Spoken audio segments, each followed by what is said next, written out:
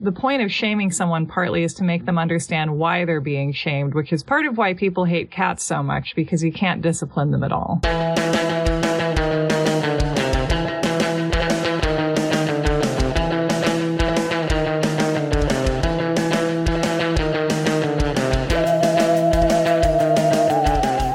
Welcome to You're Wrong About, where we learn about the life history of that lady who you saw in commercials in the 90s and you always thought she was a nice lady, but the adults acted like she had a complicated backstory for some reason. The nice save the best for last lady. Well, I know that that's your memory of her, but I remember Vanessa Williams from a bunch of Radio Shack ads that she did. I am Michael Hobbs. I'm Sarah Marshall. And if you want to support the show, we're on Patreon at patreon.com/you'rewrongabout. And you can find Sarah on Why Are Dads, and you can find me on Maintenance Phase. And today we are talking about Vanessa Williams again with a special guest, Cassie DaCosta. Hello. Hi, Cassie. Hi, Cassie. Hi. Cassie is a reporter for Vanity Fair. And she also did an excellent podcast episode of one of our favorite shows, You Must Remember This, about the rise and fall and rise again of Vanessa Williams. So we thought that we would have her on to tell us the rest of the story. Yes, that's right. So, Cassie, last time we talked about sort of the initial rise of Vanessa Williams and how she grew up and how she won the Miss America pageant. But could you just sort of bring us up to speed on like where she is when we're picking up her story in this episode? Yeah, so Vanessa Williams, she grew up in kind of small town white suburban New York. She always had a love of music and of musical theater. Her family's musical. Her parents were music teachers. Do you know about what musicals she liked, or like what kind of, like the kind of performer that she did want to be? I know that she talked a lot about when she finally got to work with Sondheim. Mm-hmm. That was a huge influence for her. And I think probably most people, both with that classical music training background and a love of musical theater, that would be who you would look up to. Mm. She went to college sort of in the midst of a very independent, rebellious phase from particularly the way that her mother had shaped her understanding of who she needed to be. While she was on a summer break from college, she interned for a man named Tom Chappell, and he convinced her to take nude photos. She also took photos with a different photographer who kind of scouted her off the street. The first experience with Tom Chappell, who she was working for, and basically his model registry, which she called an agency, but basically he was just making money off of models. He became a friend to her. She said that she met his wife and children and would have dinner at his house, and so she trusted this person. She didn't see it as someone who was preying on her. Mm-hmm. And her mother later said, you're like your dad, you really just trust people. Also, I feel like if I'm going to let anyone take nude photos of me, it's someone whose wife and family I have spent time with and who sees me as a real human being. Yeah, exactly. And who says that he's not going to publish them too. I feel like there's a weird thing where she ends up getting sort of blamed for taking these photos of like, well, she should have known or whatever. It's actually okay to trust people and to think that like, well, this guy says he's not going to publish them and you can't see my face anyway. So like, I'm not going to really be all that paranoid about it. No, it's actually not, Mike, because women aren't supposed to trust anyone ever and are actually supposed to like dash across parking lots because they're full of serial killers all the time. That's exactly what I was thinking when I was researching this again, which is whether it's murder or just being taken advantage of in some way, we have this way of saying, oh, we have to be so protective of ourselves. And if we're not protective of ourselves, then this is going to happen to us. But, Vanessa Williams was doing maybe not what her mother wanted her to do, but she was becoming herself. Yeah. She was exploring and forming connections with people, and the trustingness that her dad embodied as a child helped them. But at the same time, she took a risk in her life that I actually think really informed who she was. And I think maybe perhaps gave her some of the strength and knowledge to eventually pursue a huge career in music and an industry that can be extremely cutthroat towards women. Right. Mm-hmm. There's also an interesting thing, too, where when you inject fame into these situations, it completely changes the dynamics between people. Because when Tom Chappell took those photos, not to defend the guy, but it's like, she's just a random 19-year-old at that point. As Cyndi Lauper said, Mike, money changes everything. Exactly. He might have actually meant every single thing that he said at the time. Like, I'm never going to publish these because they're worthless. Or they could have been worth a few $100s to like to We or something. But he's like, I love you more than a few $100s. But like, who loves anyone more than certain life-changing amounts of money when you get down to it? But it's just like, you're injecting these massive financial incentives into what was just like a pretty casual, random afternoon activity that they had done. Don't do that. Yeah. Don't create a weird market for photos, dudes. And we should also mention that at the time that she becomes Miss America, she's dating this dude, Bruce, right? Right. Bruce. Hot Bruce. Hot Bruce with his hot mustache. Oh, hot Bruce. Bruce, who she's kind of been trying to get rid of and move on from in a way. But is he too hot to get rid of or what? It seemed like, and I think this is a kind of a common theme. You have a young relationship and you think that's it. And then things happen to you and you grow up and it stops being the end all for you, even though I think she always had that ambition. So it wasn't necessarily going to be like she was just going to marry Bruce and kind of just have kids and live her life. Yeah, and lots of relationships are meant to be short, which like we never see reflected in teen movies. I mean, there was something interesting reading her memoir when she meets this guy Bruce, who like walks up to her and kisses her at a New Year's Eve party, which is like not a great move. And he's older than her, and it seems like they get way too into each other way too fast. And I was like, oh no, like this guy, like so many other men in her life, is going to turn out to be this exploitative asshole. But Bruce struck me as like an okay dude. Are we putting a big like pageant sash around him that says okay? Yeah. By the standard of these stories, I'll take it. Yeah, I do wonder. I mean, one thing is I keep thinking about, this is a book that Vanessa Williams wrote with her mother. And I think that she's very candid. Though I also, I catch wind that in a lot of these young relationships, she kind of got swept into something. There's always something that's left out, which is like, okay, how did you guys really get together? Or what convinced you to date this guy? It seems like it's always just like, oh, this guy paid a lot of attention to me. And I saw a relationship between that at least and, the Tom Chappell relationship, which is that she's a beautiful woman. She has a lot of talent and all she has to do is receive. So I think with the Miss America, the events around Miss America were kind of the first time in her life where simply receiving was not going to be enough. She had to counteract something and she had to say no. Or this is like her first Game of Thrones. Yeah. Also, one thing I found palpable from her memoir is it doesn't seem like she thought all that much about what it would be like to be the first Black Miss America. Like one of the things that came up in some of the old clips that I saw were that the night that she wins, Ronald Reagan calls her. And he had never done that for another winner of Miss America. He didn't call Deborah Lee Van Voorhees Miss Nebraska, a name I totally made up right now. I just don't think anybody expected this to be such a big deal and for her to be so famous overnight. Yeah, I mean, and I think that there's a lot of important context around why she was so surprised. She kind of she was brought up in a little bit of a naive way. And I think that part of that is because of her phenotype, is because she's very light-skinned, blue-eyed Black woman who, outside of the U.S., a lot of people might not read her as Black. Of course, she had these incredibly racist experiences in school growing up, but there was less of having to be constantly daily aware, have this unavoidability around her race in the same way if she was very dark skinned.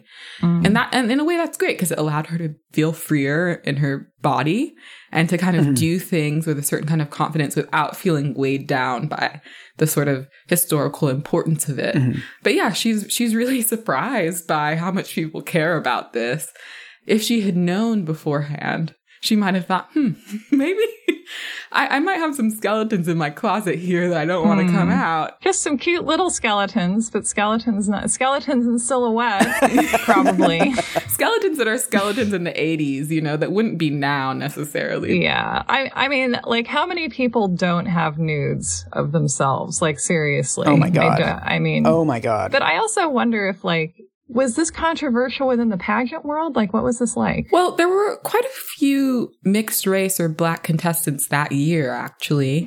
So there was more of, let's say, an exploration of, okay, we're going to have these Black contestants and maybe one could win. You know, they do it with every kind of reality show. And I think of the Miss America pageant as a reality show. Yeah, I guess it's our first reality show. Yeah. Were they suffering at all as an organization? Like, was there a sense of them needing better ratings, or were they, like, comfortable with things? I mean, I assume you worked there in the early 80s, so... We assume you were in charge of the pageant when all of this happened. That's why we brought you on as a guest. Yeah, I represent the corporate wing of the Miss America organization. HR. Well, I think that it's only actually very recent that the Miss America pageant has become less of a thing. Yeah. I think one thing that I realized is that this was, like, concurrent with so many different Black women becoming stars at that time. So you also had, like, Tina Turner's comeback germinating in the 80s. And, you know, oh my God, a middle-aged Black woman could be, like, the biggest rock and roll star in the country and in the world. And so there was just more of the sense of possibility around Black women being kind of representative of American talent. And also of these kind of corporate entities taking advantage of that and saying, we want a piece of this and we want to be relevant. And also, like, any Black person who didn't focus on race at the time would have been really marketable. So someone who, like Vanessa Williams or like Tina Turner, who wasn't bringing up their race a lot, they would have been especially, like, seen as assets to an organization like the Miss America organization. So what was the media reaction to Vanessa Williams winning Miss America? Well, on one side, you have, you know, this huge celebration of her by, you know, Black media like Essence. And then also you have a lot of white columnists who are questioning whether, oh, it was just affirmative action. Does she really deserve this? Is she really a pageant queen? It's so funny because I feel like people talk about this role as if she has, like, powers. Right.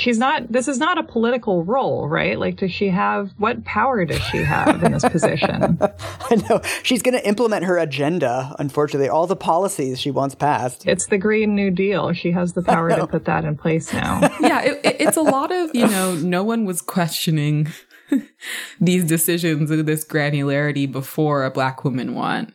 And I think also when it kind of came out that, oh, she wasn't a pageant queen who had been competing her whole life. She was a Syracuse student who loved musical theater. Right. People were like, oh, well, that's not fair. She didn't want it enough. Exactly. It's a little bit like when Nadia, the first Muslim contestant, won the Great British Bake Off, and all of a sudden people came out of the woodwork and they're like, isn't it pretty arbitrary to just judge these people's dishes based on nothing? And it's like, what? This has been the whole show. The Great British Bake Off is only relevant to my life when I'm upset about who's winning it. Exactly. This reminds me of a very weird art film I saw called Sweet Movie, which is, like, very weird, very gross, but it opens with a spectacular sequence where women from around the world are being judged in a beauty contest, and it's just like you get on a table and a doctor looks at your vagina, and then the most beautiful vagina wins. And that makes more sense than this.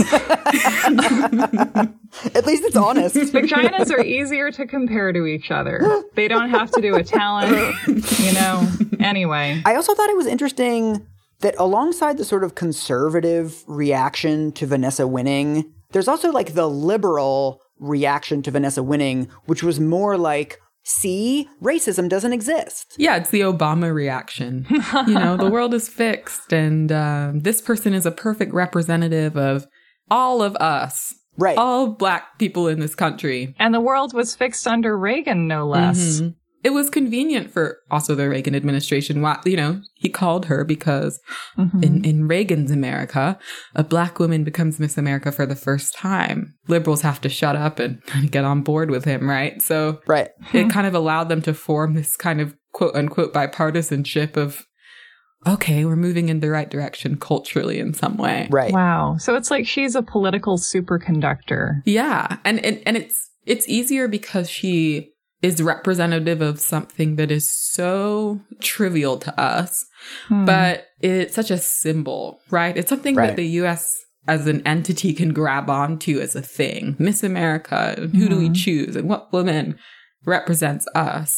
So much can happen in that imaginative space, even if, materially it means very little. There's also something so interesting because I remember this during the Obama years that like Rush Limbaugh and other super right-wing radio hosts, when something like Trayvon Martin happens, they say, well, I don't understand why liberals are complaining about racism in America. We have a black president. I thought you guys said that racism was over. Yeah. They also use these symbols to throw it in your face when you talk about like broader systemic issues that actually aren't addressed by having a Black Miss America. No, she's solving it. She's the economy czar. Like, she's going over the new welfare numbers. Like, yeah, she's crunching them. And that's another thing that I think is so important to bring up about Vanessa Williams is that even if you're looking at her like as a progressive symbol or something, she herself, she grew up in, a middle-class family. She grew up around a lot of white people. She had a series of opportunities in her life that were not typical. If you're looking at the average Black person in America, that wasn't typical for them. So she wasn't exactly like representing the core of the Black population in the US, if you're going to kind of sum it up in that way. She was very much Cosby family, Hillman grad level of respectability. And so that's also convenient in a different way because it means that your representative, they're not bringing forth any of the ugly underbelly of what it means to experience racism in the country, because part of being a part of that respectable group, and Margo Jefferson writes about this in her book, Negroland. She talks about growing up in this kind of wealthier Black family where respectability and appearances shaped everything. You look down on people who didn't fit in to your version of Blackness. So something that's kind of unspoken around Vanessa Williams' win is that, in particular, it was a win for this idea that if you presented the right vision of Blackness, if you presented a respectable vision of Blackness, that had the power to change the perception of who Black people were. And this is an idea that people across the socioeconomic spectrum might have had, Black people might have had. To fix the representation of Black people, we need to put the respectable Black person forward, the middle class, the upper middle class Black person who's gone to college, who speaks well, who does XYZ, who hasn't had a sordid past. And so that's what had been kind of created around her on every side. Right. And who can exude beauty without sexuality, which seems like one of the key Miss America things. Yeah. That mix of kind of beauty versus sexuality. I mean, on one hand, yes, you're supposed to exude it without sexuality, but that sexuality or sensuality is supposed to be the undertone, right? Just enough for men to choose you, just enough for people to want to listen to what you have to say, but not threatening, not intimidating, not too confident, almost like you're not aware of it. And obviously, Vanessa Williams was aware of her sensual power at that point. She was very good at coming off like she wasn't. Right. Like playing the role of someone who didn't have that knowledge. You can kind of see with Miss America what they're trying to shape is this national representative who is essentially kind of an empty vessel. The whole point is to evacuate yourself and make yourself usable for this organization. Right. I mean, you look at who Vanessa Williams was as a young woman, as a child. That wasn't necessarily going to happen. She can perform it. She has this incredible acting ability and poise, but you could see something was grating at her. She was just trying to get through that year of pageantry and then live the rest of her life as herself. It seems like being first lady. Like, I guess you're supposed to, be a space for people to project onto. The funny thing about when she wins Miss America, usually Miss America winners, they go on their tours, they make their appearances at kind of provincial American events and parades and festivals. Because she was the first and everyone was really keenly aware of this, it was something that even people who don't watch pageants understood the historical weight of. she really had to be everywhere. She felt this obligation to show up at everything that she was asked to be at. There was this incredible gratefulness that Black people who would approach her that just went beyond like, oh, this is Miss America. That's so cool. It was like, this is a Black woman who these judges have chosen as a representative of America. This has never happened before, and we didn't think this would happen. So she really puts in the work. She does her duty. She shows up even though it's kind of the last thing she wanted to be doing at that point. Yeah, it sounds like an absolutely grueling schedule because you're basically just like showing up to stuff. She's not necessarily like singing at these things or doing performances. A lot of it is just like being at places and talking to people. Yeah, exactly. It's not her, what she imagined when she was doing musical theater in college and in high school, like what she thought she would be doing as an adult. It's not performance in that way. And now she has to kind of basically cash in and do her duties as a pageant winner, which involves spending a year, 12 months, basically touring the country and accepting appearances at various events like parades and local festivals. They're pretty local things where you hire Miss America to show up.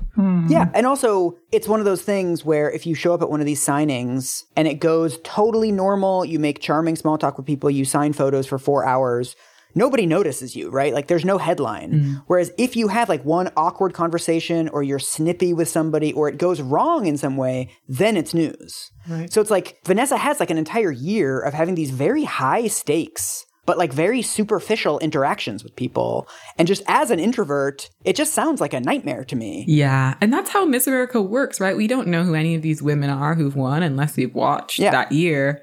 And it's very possible, very likely Vanessa Williams would have become famous anyway because she's an exceptional person. But it's also possible that if nothing had happened to kind of put her into the spotlight, people might have not been watching her career as closely. Oh, yeah. So it's an interesting thing because, that was a controversial thing where in the aftermath, people have criticized Vanessa Williams, Suzette Charles, for one, saying if this scandal never had happened, she wouldn't have such a huge career. And the scandal made her career. And that's incredibly reductive. But there is something to be said for when you're supposed to be invisible, when you're supposed to be usable, when you're supposed to be a corporate entity, what happens when you deny that corporate entity the ability to use you? It was tragic for her for what it meant, the aftermath and the consequences, but it also meant that she could break free from this association. So yeah, Cassie, walk us through the sort of downfall. Like, how did these photos finally come out? Yeah, so in July of 1984, when Vanessa was 10 months into her reign as Miss America, 2 months away from being finished and on with the rest of her life, news of a series of nude photos was leaked to the press. Vanessa Williams finds out about this. She's horrified because it's so big. And also because she, as we know, she has other secrets from her life and from her past. And so I kind of think of this as a moment where it's the first time she really has to deal with something coming out that she doesn't have control of and what her parents are going to experience. And her mother takes this incredibly hard because this is a woman who has grown up in an even more racist America than her daughter has grown up in. And she knows what could happen. And she fears for her daughter, and she also fears for the perception of her as a mother. She has that kind of belief in respectability and hard work and how you present yourself to the world. And I think a part of it is that she really believes in it because it's worked for her. It's worked for her in her life. But she also sees it as a form of self-protection. And that's really what she's trying to impart to her daughter. Protect yourself. Don't put yourself in a position that you don't need to be in. It's less about Helen's anger at Vanessa for doing it. It's about, why did you do this? It feels like Daedalus and Icarus. It's like, no, your wings are melting. Yeah. And it just really personally affects her. I think everything maybe that she had feared in her own life was suddenly happening. And so in the wake of that news leaking, the Miss America organization decides to give Vanessa Williams 72 hours to resign. Yeah, I thought this was so weird. They give her 70, they're like, you must resign within 72 hours. But they don't say or else what. Mm-hmm. And after that, we will start killing one person in Gotham for every day that you do not turn yourself in as the Batman. I think it's really emblematic of how the Miss America organization is. They have a kind of veneer of importance and power, but they really don't know what they're doing necessarily. It's a group of like PR people hired in the corporate world. And I think the idea was that, you know, they didn't want to seem like they were abandoning her. Otherwise, then yes, they might have to denounce her publicly. But first, it would just be easier if she steps down and accepts culpability and shame.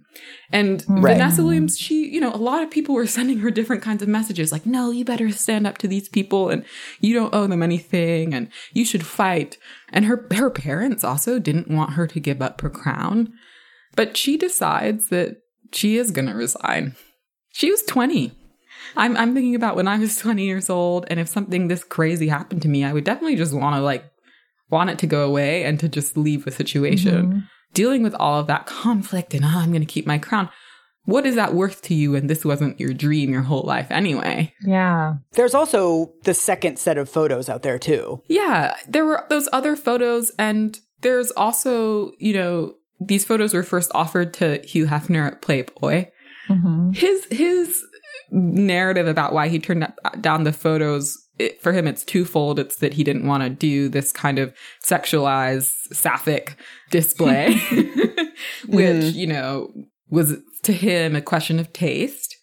And then it was also, if Vanessa Williams hasn't said, I'm releasing these photos, he didn't want Playboy to be involved in a scandal because it was really, for Hugh Hefner, there's a fight for legitimacy for this magazine to be seen as legitimate and for the work that goes into the magazine to be awarded. So if he's seen as somebody who's just going to find illicit photos of various famous women and publish them, why would anyone want to give him access? There are no real standards at Penthouse. In fact, in the centerfold of the same issue in which Vanessa Williams' photos are published, there's photos of a minor named Tracy Lords. Which is a parable on the importance of editorial standards and HR having everyone's social. He also, I mean, he set up Penthouse explicitly as a response to Playboy being too prudish. He saw how much money Playboy was making, and he's like, they don't even show girl-on-girl action. I'm going to start a dirtier magazine. They don't show girl-on-anyone action. It's really interesting. It's like Hugh Hefner is a simple man. He just wants a world where women are constantly naked, constantly horny, and kind of looking at him from a distance. Yeah. And that's another huge aspect of, you know, the shame for Vanessa Williams was that she said to people, you know, I'm going to make sure, you know, I'm not a lesbian and I'm not a slut. And somehow I'm going to make people believe me. That was her kind of rallying cry after this. And the reason why she prepared a $500 million lawsuit against Penthouse and Bob Giacone, but she didn't go forward with it. She dropped it and later told Oprah several years later that she wanted to be able to remake her image without these events defining her. She felt that pursuing him on these charges would distract from her career and that the best revenge would be to be successful. You mentioned this on the podcast episode, right? Was this the Oprah interview where she talked about being afraid that like the lawyers or whoever were going to ask her if she'd ever had sexual experiences with a woman and she would have to talk about the molestation? Yes. So I think it's important to contextualize that the level of vitriol coming at Vanessa Williams was so extreme. She was treated horrifically from pretty much all sides. There were definitely people who defended her, but even amongst Black people who were following this at the time, there was a lot of shame projected onto her, and you failed us. And those were the messages that hurt her the most when she got hate mail from Black people.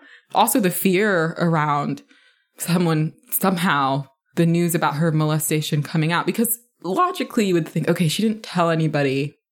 And why would the person who committed this act tell anybody?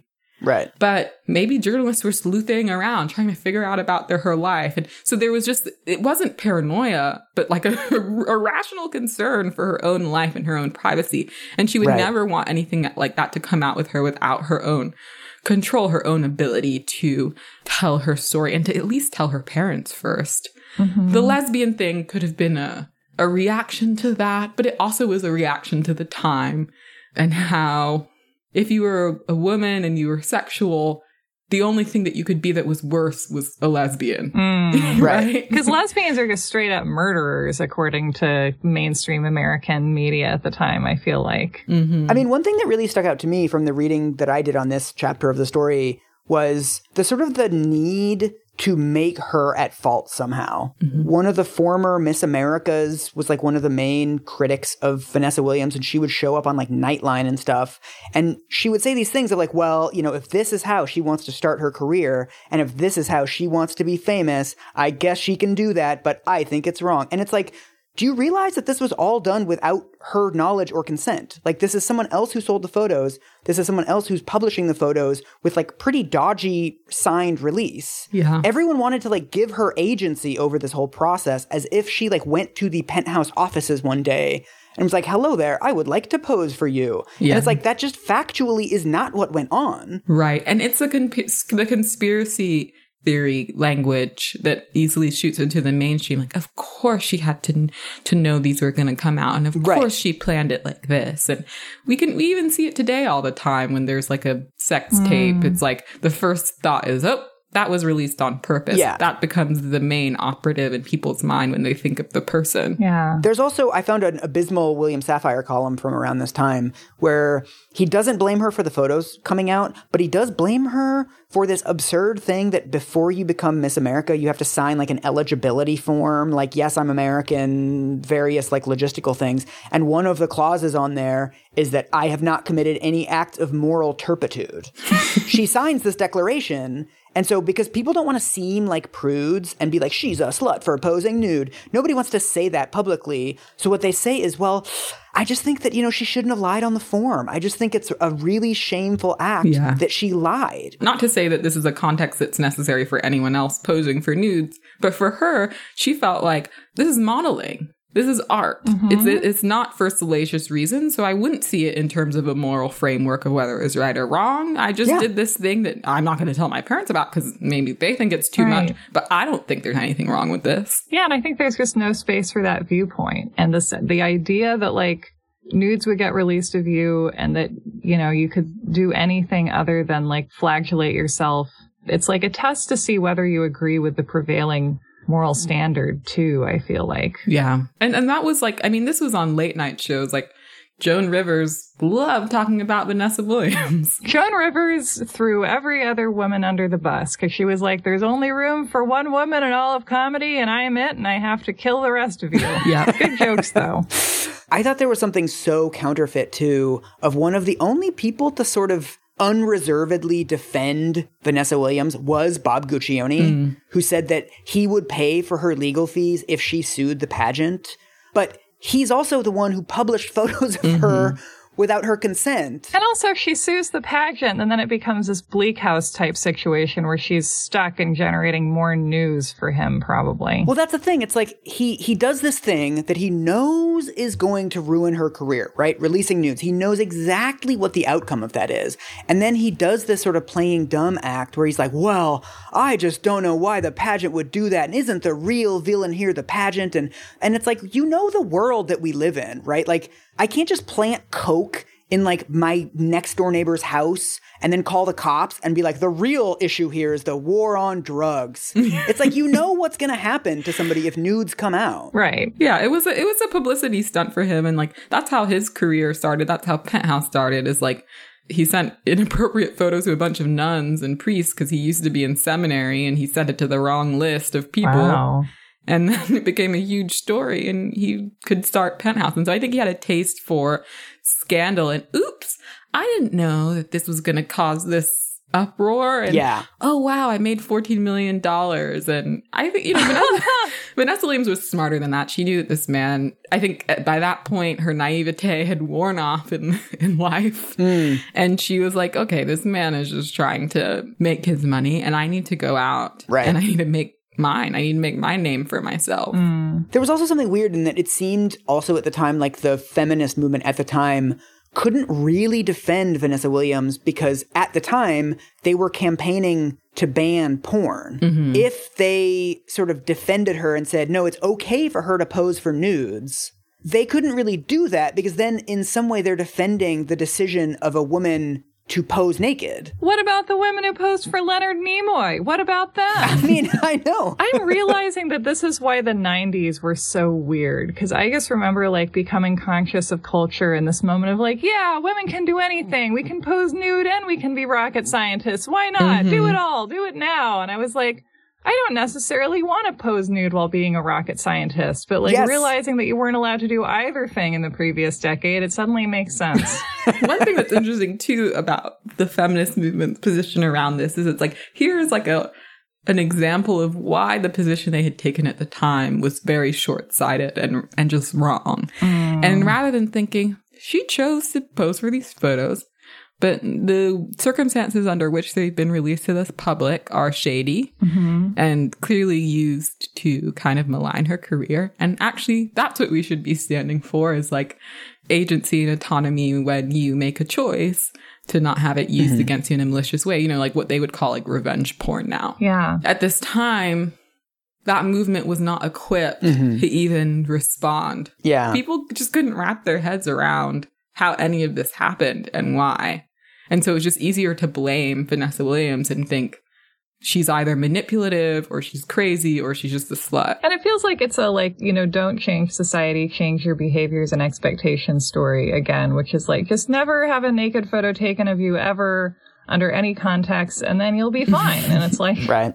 Which I think was a more tenable position when it wasn't so easy to take photos of everyone and everything. I also think that there's a thing, I think that America is very prudish, especially in its institutions, but also a lot of people aren't. Even with all of this like toxicity in the media, I think a lot of Americans really did look at this and they were like, it's not that big of a deal. Yeah. The problem with people who look at a major media event and think, who cares, is that like they're not going to turn that into a contribution to the conversation in the 80s when you couldn't just go tweet like, who cares? Does anyone care? Like that's a whole category of tweet now and it's pretty relevant a lot of the time. Yeah.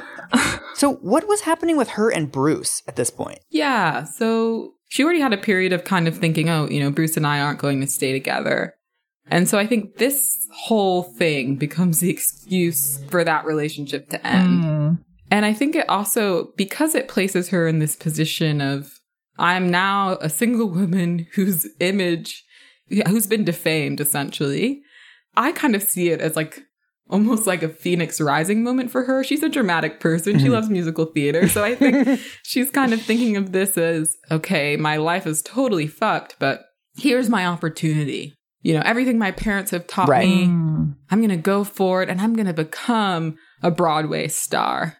And I think that necessitated not dating Bruce, not being with Bruce, not continuing on with this kind of, with his fantasy of their life together. And also she's 20 now and they've spent the last year when she was Miss America basically apart all the time. So much of this is just like the way that you drift apart from people over the course of a long distance relationship, especially at that age. Yeah. And when something extreme happens to you in life, you have to, you take stock of everything and you're like, okay, is this how I want to live?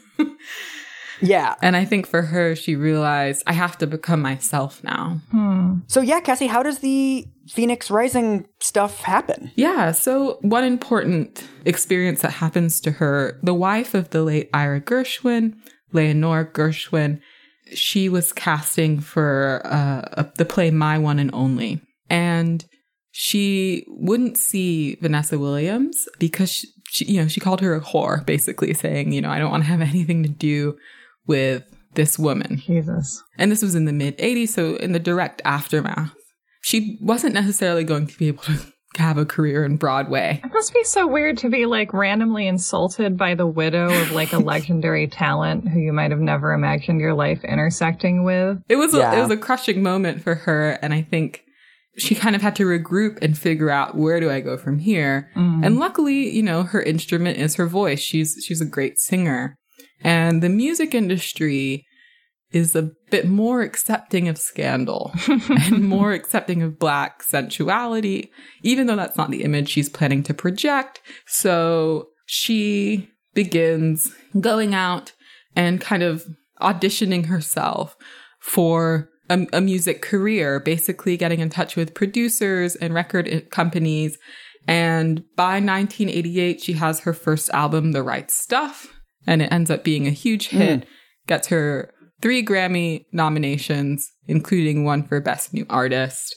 This is in a pretty short time span from that 1984 Penthouse issue.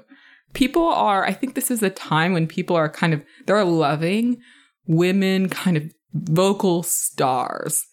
And again, I mentioned Tina Turner, a redemption narrative where when the album came out and there were some hits and there were some great songs and wow, this woman can really sing, people were ready to receive it, It feels like that empowers the audience in a way that works, where they're like, yes, like you are trying to succeed again and you're an underdog and I am part of it. Yeah.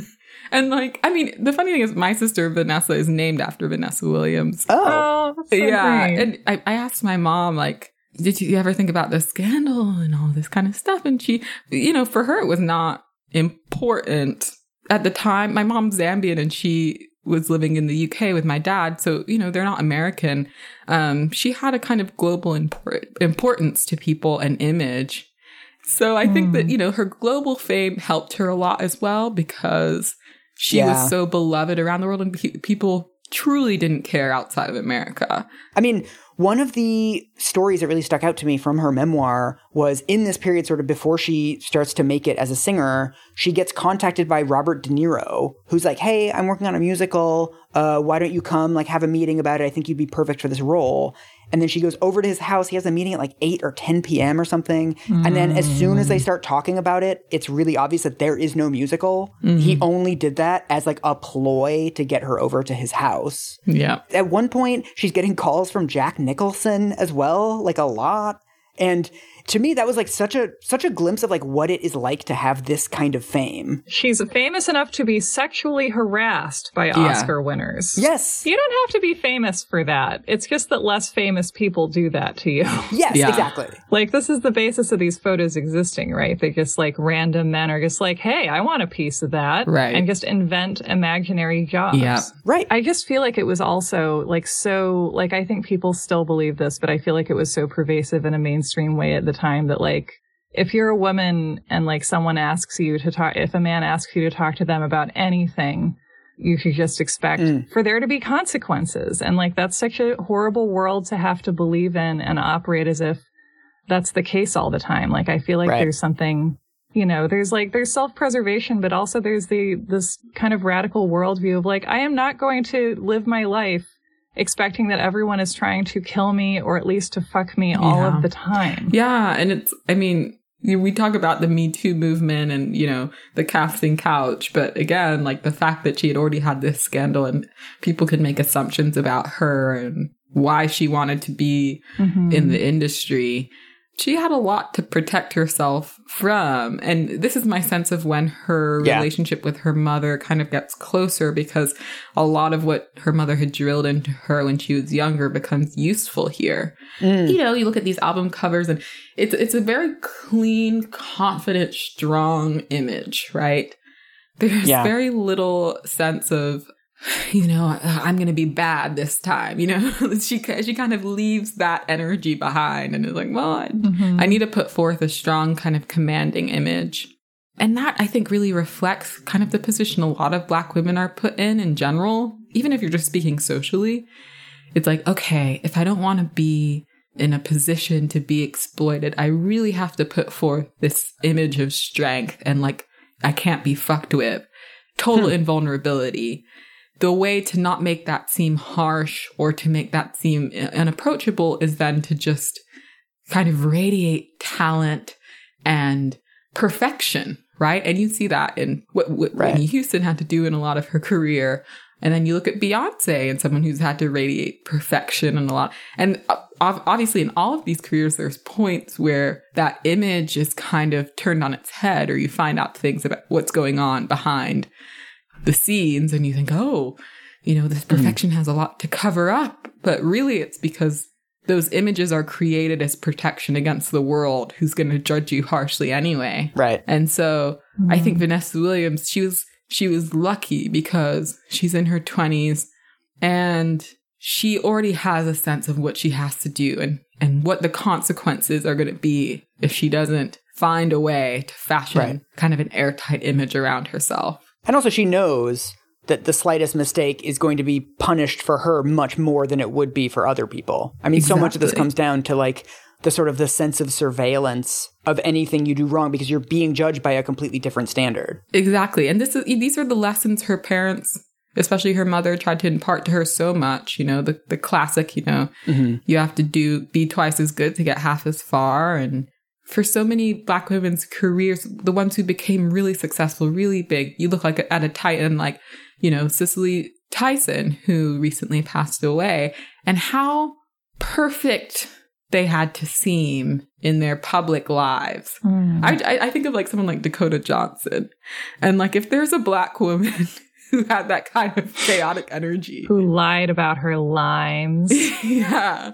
That kind of silliness or goofiness or oddness. Black women in the public eye, I think, have felt, I can't embody that because people are going to make assumptions that I'm dumb, or there's some stereotype, no matter what it is, it's going to apply to you. So you have to create this image of perfection. And so look at a figure like Nina Simone, who was much more eccentric publicly, especially towards the end of her life. People saw her as this tragic figure. And this happened to Whitney Houston as well. She wasn't given the space to be like, okay, well, people have hard times in their lives, and she's been through a lot. Or maybe like the difficult genius is a trope that we're fine with when it's white men, and like less fine with when it's women, and even less fine with when it's women of color. Yes, exactly. Obviously, people understand that there are all of these double standards, but I think the degree to which it would have affected somebody like Vanessa Williams in her every move and step through life. Yeah. She couldn't just move through the world carefree and have her career and, woo, this is fun. She also had to maintain this constant awareness that people were going to interpret things about her that she had no control over, and all that she could do is just try to give that well-crafted image. It's also like not remotely inevitable that she was going to have this sort of rise from the ashes career. I mean, there's a sort of sense of like, well, obviously she was so talented that of course she was going to have the second act to her career. But like these kinds of things do in fact ruin people's careers, and like they are never really heard from again. Also, it's remarkable that she wasn't destroyed psychologically. And I feel like that relates to, you know, just her relationships with her family and whatever strength and security she had when that came along into her life. Because I feel like these big media scandals where you just get roasted nationally for several weeks, like if you don't go to prison, you do tend to kind of get fucked by it. That's the kind of thing that comes like a comet into your life, and like you'd better be pretty stable when that starts, because otherwise I don't know how you come through that. There's also another thing that like Vanessa Williams has been famous for as long as I've been alive, but like she's never really been like a tabloid famous person. She's never been a target of the paparazzi. I don't understand why the tabloids decide to fixate on some people and not other people. Some people get out of cars weird. But like she's somehow managed to not be like that kind of celebrity somehow, which also takes a tremendous amount of discipline. Yeah, it's interesting. I think she also kind of got married, had kids, moved back to her hometown. So there were some things that she chose to do that made it less likely that she's going to be chased by paparazzi, as long as there was no like obvious scandal.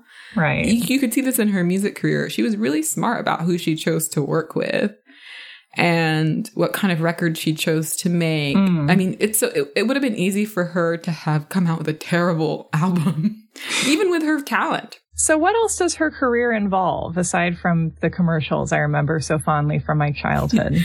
Yeah, so she has an album come out in 1994 called The Sweetest Days. She gets some more Grammy nominations. And then that same year, she replaces Chiquita Rivera in a Broadway production of Kiss of the Spider-Woman. And this is her first Broadway role. Oh, wow. And in 1996, she gets to perform the national anthem at the Super Bowl.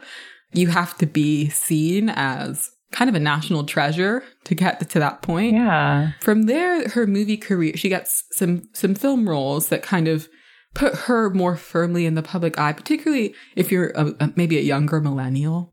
You'll start to recognize, oh, that's Vanessa Williams. So she was in Soul Food, the 1997 film by George Tillman, kind of playing the quote-unquote tragic mulatto character. Really tough role where she's just constantly cheated on and she's the light-skinned one with the blue eyes. And so she kind of goes through a series of abuses in the film. And that was something that was happening in a lot of Black film and media at the time and actually continues to happen. There's always that role. 4 years after that, she gets her role as Wilhelmina Slater in Ugly Betty, which I think is what everyone really kind of associate her with. As her kind of big career move is playing this kind of Miranda Priestley, but diva to the nth degree. And what's interesting is I think, you know, at the same time, Whitney Houston was taking on roles in film, and she was really taking on these very respectable wife roles and Black women who are just so wise and good. And whereas Vanessa Williams was really taking on the diva role. She saw herself from the beginning as an actress. So it made sense that she would have been very adventurous in how she would take on roles. But I think also she wanted to be in a position of power in the roles she played. So whether she was lovable or not lovable, she wanted to be kind of in this grounded position where she wasn't simply a love object or something that's, you know, someone that something is merely happening to. That makes me remember that the first thing I remember seeing Whitney Houston in when I was a kid was The Preacher's Wife, which now as you're saying that, I'm like, that seems like such a savvy career move to be like, I'm grounded. Don't worry about it. Like, and I'm playing a character who isn't proud and isn't glamorous, and I just happen to have this beautiful voice and I sing in church, but it's not a big deal. Yes. I mean, that's such an iconic role because it's so charming, right? It's like, oh, she's just a preacher's wife. She's just a humble woman. And Lionel Richie's playing piano behind her at the bar. This angel Denzel Washington is so surprised. The reason I put these two careers so parallel is because even though they were coming from different positionalities, Whitney Houston was a dark-skinned Black woman who came from a family of, again, also a musical family, but who came from less of a respectable upbringing. She was more of like a city girl. And she actually, her life outside of being a musical star through and through was pretty rebellious, actually. And so she had to create this image in contrast to that, to kind of offset that and to live up to an ideal of herself. Whereas I think for Vanessa Williams, because there had been this scandal, the idea was to compartmentalize that period and then to kind of take control and to come out as this, oh, I'm not just some beauty queen or some pageant girl who took nude photos. I am, you know, a powerful woman. I'm a talented singer. I'm a businesswoman. I'm an actress, you know. And the Desperate Housewives role, you know, was a way of, again, kind of taking control of the narrative and playing a character who was supposed to be very obviously kind of shameless, but still in control. So I just think it's interesting the kind of career choices that Black women make strategically, given like the limited roles that you may be offered, but also what they mean about kind of how the public persona that you're trying to build. Well, do you mean she was able to be messy in her film roles in a way that she wasn't in her life? Yeah, messy, but in a controlled sense, right? Like there's never, I think a lot about how Angela Bassett refused the Monsters Ball role that Halle Berry took on. Oh, yeah. If they offered that to Vanessa Williams, I'm sure she turned it down. Because on one hand, yes, you want to take on the messy roles, but you want to come out in a position of strength. Right. Well, it feels like Halle Berry's role was considered Oscar-worthy partly because, like, the whole world of it was miserable. Like, everyone was miserable and they're dying. And, you know, I feel as if the idea that it is possible to aspire to excellence as a Black woman, like not acting out pain, feels like a concept that the Oscars aren't super familiar with, maybe. Yeah, and a certain kind of abject, hopeless pain. That's kind of how a lot of Black people, particularly Black people in cities, were seen by the greater public. Right. And so a lot of actresses said, I don't want to keep putting this image back in the world, particularly when it's not even being written in a very nuanced way. And that partly comes from respectability, but it also comes from like the truth of like what the representation was. Right. A lot of it was kind of just degrading. Should we do a little Miss America pageant epilogue? Yeah. Because there's an interesting crossing trajectories here that things have just gotten so much rosier for Vanessa since 1984, and things have gotten just darker for the Miss America pageant since then. Yes, it's almost like the Miss America pageant hit an old witch lady with its car, and she went thinner ratings. The one of the statistics from Margot Mifflin's book, Looking for Miss America, is that at the time when Vanessa won, roughly 80,000 people participated in these various, national pageants at various small levels. And now it's down to 4,000. And like 80,000 people are watching every year. Yeah, exactly. And the ratings have tanked, and the whole institution is just far smaller and less influential than it used to be. Which, why is that? Because Americans continue to love all kinds of stupid sexist media. So why is this one actually, a victim to lesser demand? I was going to ask you guys that. Pass. I think one reason is that it's young people, because you have to be very young. You have to be in college. You have to be a very, very particular kind of person who is valuing the pageant in and of itself, right? And so that over the years dwindles and dwindles and dwindles. And, the pageant has had to kind of very suddenly update itself, remove the bikini competition, and it's too little too late. And the entire foundation of the institution, I don't think, is particularly appealing to young women right now. The pageant seems almost like this kind of passive mode versus I'm going to be Billie Eilish. I'm going to create a beloved record and wear these outfits and be exactly who I am. That's what the thing is these days. Everyone wants to be famous. People don't necessarily want to be beauty queens. One of the big draws for a long time was that you might be on TV, like maybe even for a few minutes. And now it's like you can get a bigger audience on Instagram Live. Right. You just have to make up a rumor about Jeffree Star. Miss America kind of made a thing out of apologizing to Vanessa Williams in 2015, where the CEO, Sam Haskell, who had been a judge during the 1984 competition, apparently didn't say to Vanessa Williams what was going to happen. They had kind of asked her to come on. She cut a deal saying, you have to let me sing. And Sam Haskell said, I have been a close friend of this beautiful and talented lady for 32 years. You have lived your life in grace and dignity, and never was it more evident than during the events of 1984 when you resigned.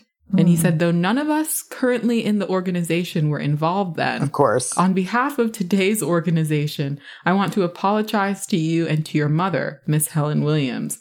I want to apologize for anything that was said or done that made you feel any less than the Miss America you are and the Miss America you will always be.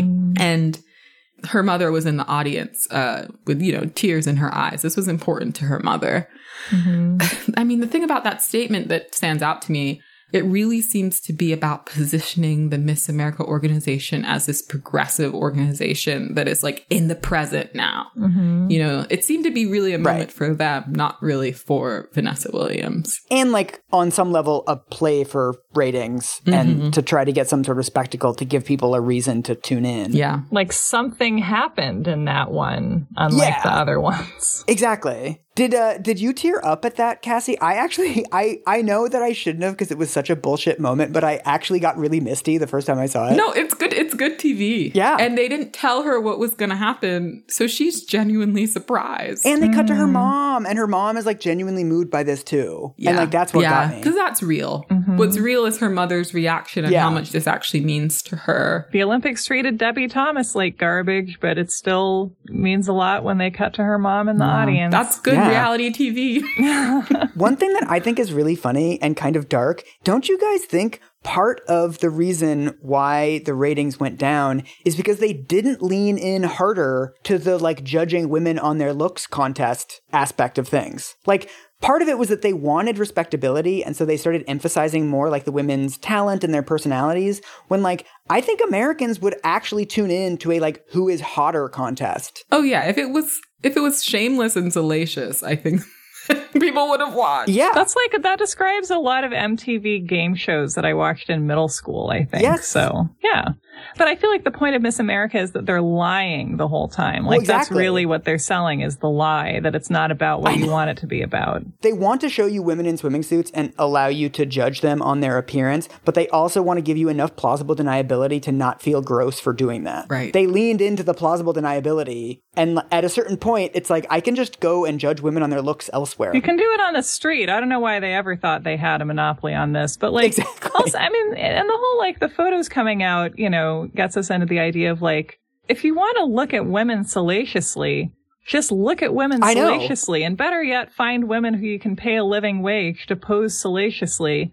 And then you have like potentially an ethical industry, as opposed to like, let's pretend something is something else. Let's steal photos. Let's print them without people's consent. Like, when everyone is pretending that they're not what they are, this is when things get weird. Yeah. Yes. There were reasonable arguments if you care about Miss America for getting rid of the bikini competition. But I also, you know, I think about it in terms of women who are bodybuilders, or they have to wear these bikinis and kind of get spray tans and present themselves in a certain way to kind of show off their muscular strength and, you know, their physiques that they've spent time tailoring. And the bikini competition, if you watch them, you know, what wins is a woman who's like got a very toned physique, which means that barring like just like incredibly lucky genetics, you'd have to do a lot of work. And it doesn't mean starving yourself at all. Like, you actually would have to eat to have a body like that. One thing that I think, you know, the Miss America competition missed out on is making the work of it apparent to people. Right. And I remember they used to say it was relevant because of athletics. And it's like, what if you leaned more toward that? Yeah, that was always the justification they gave, was that a fit body means a fit mind.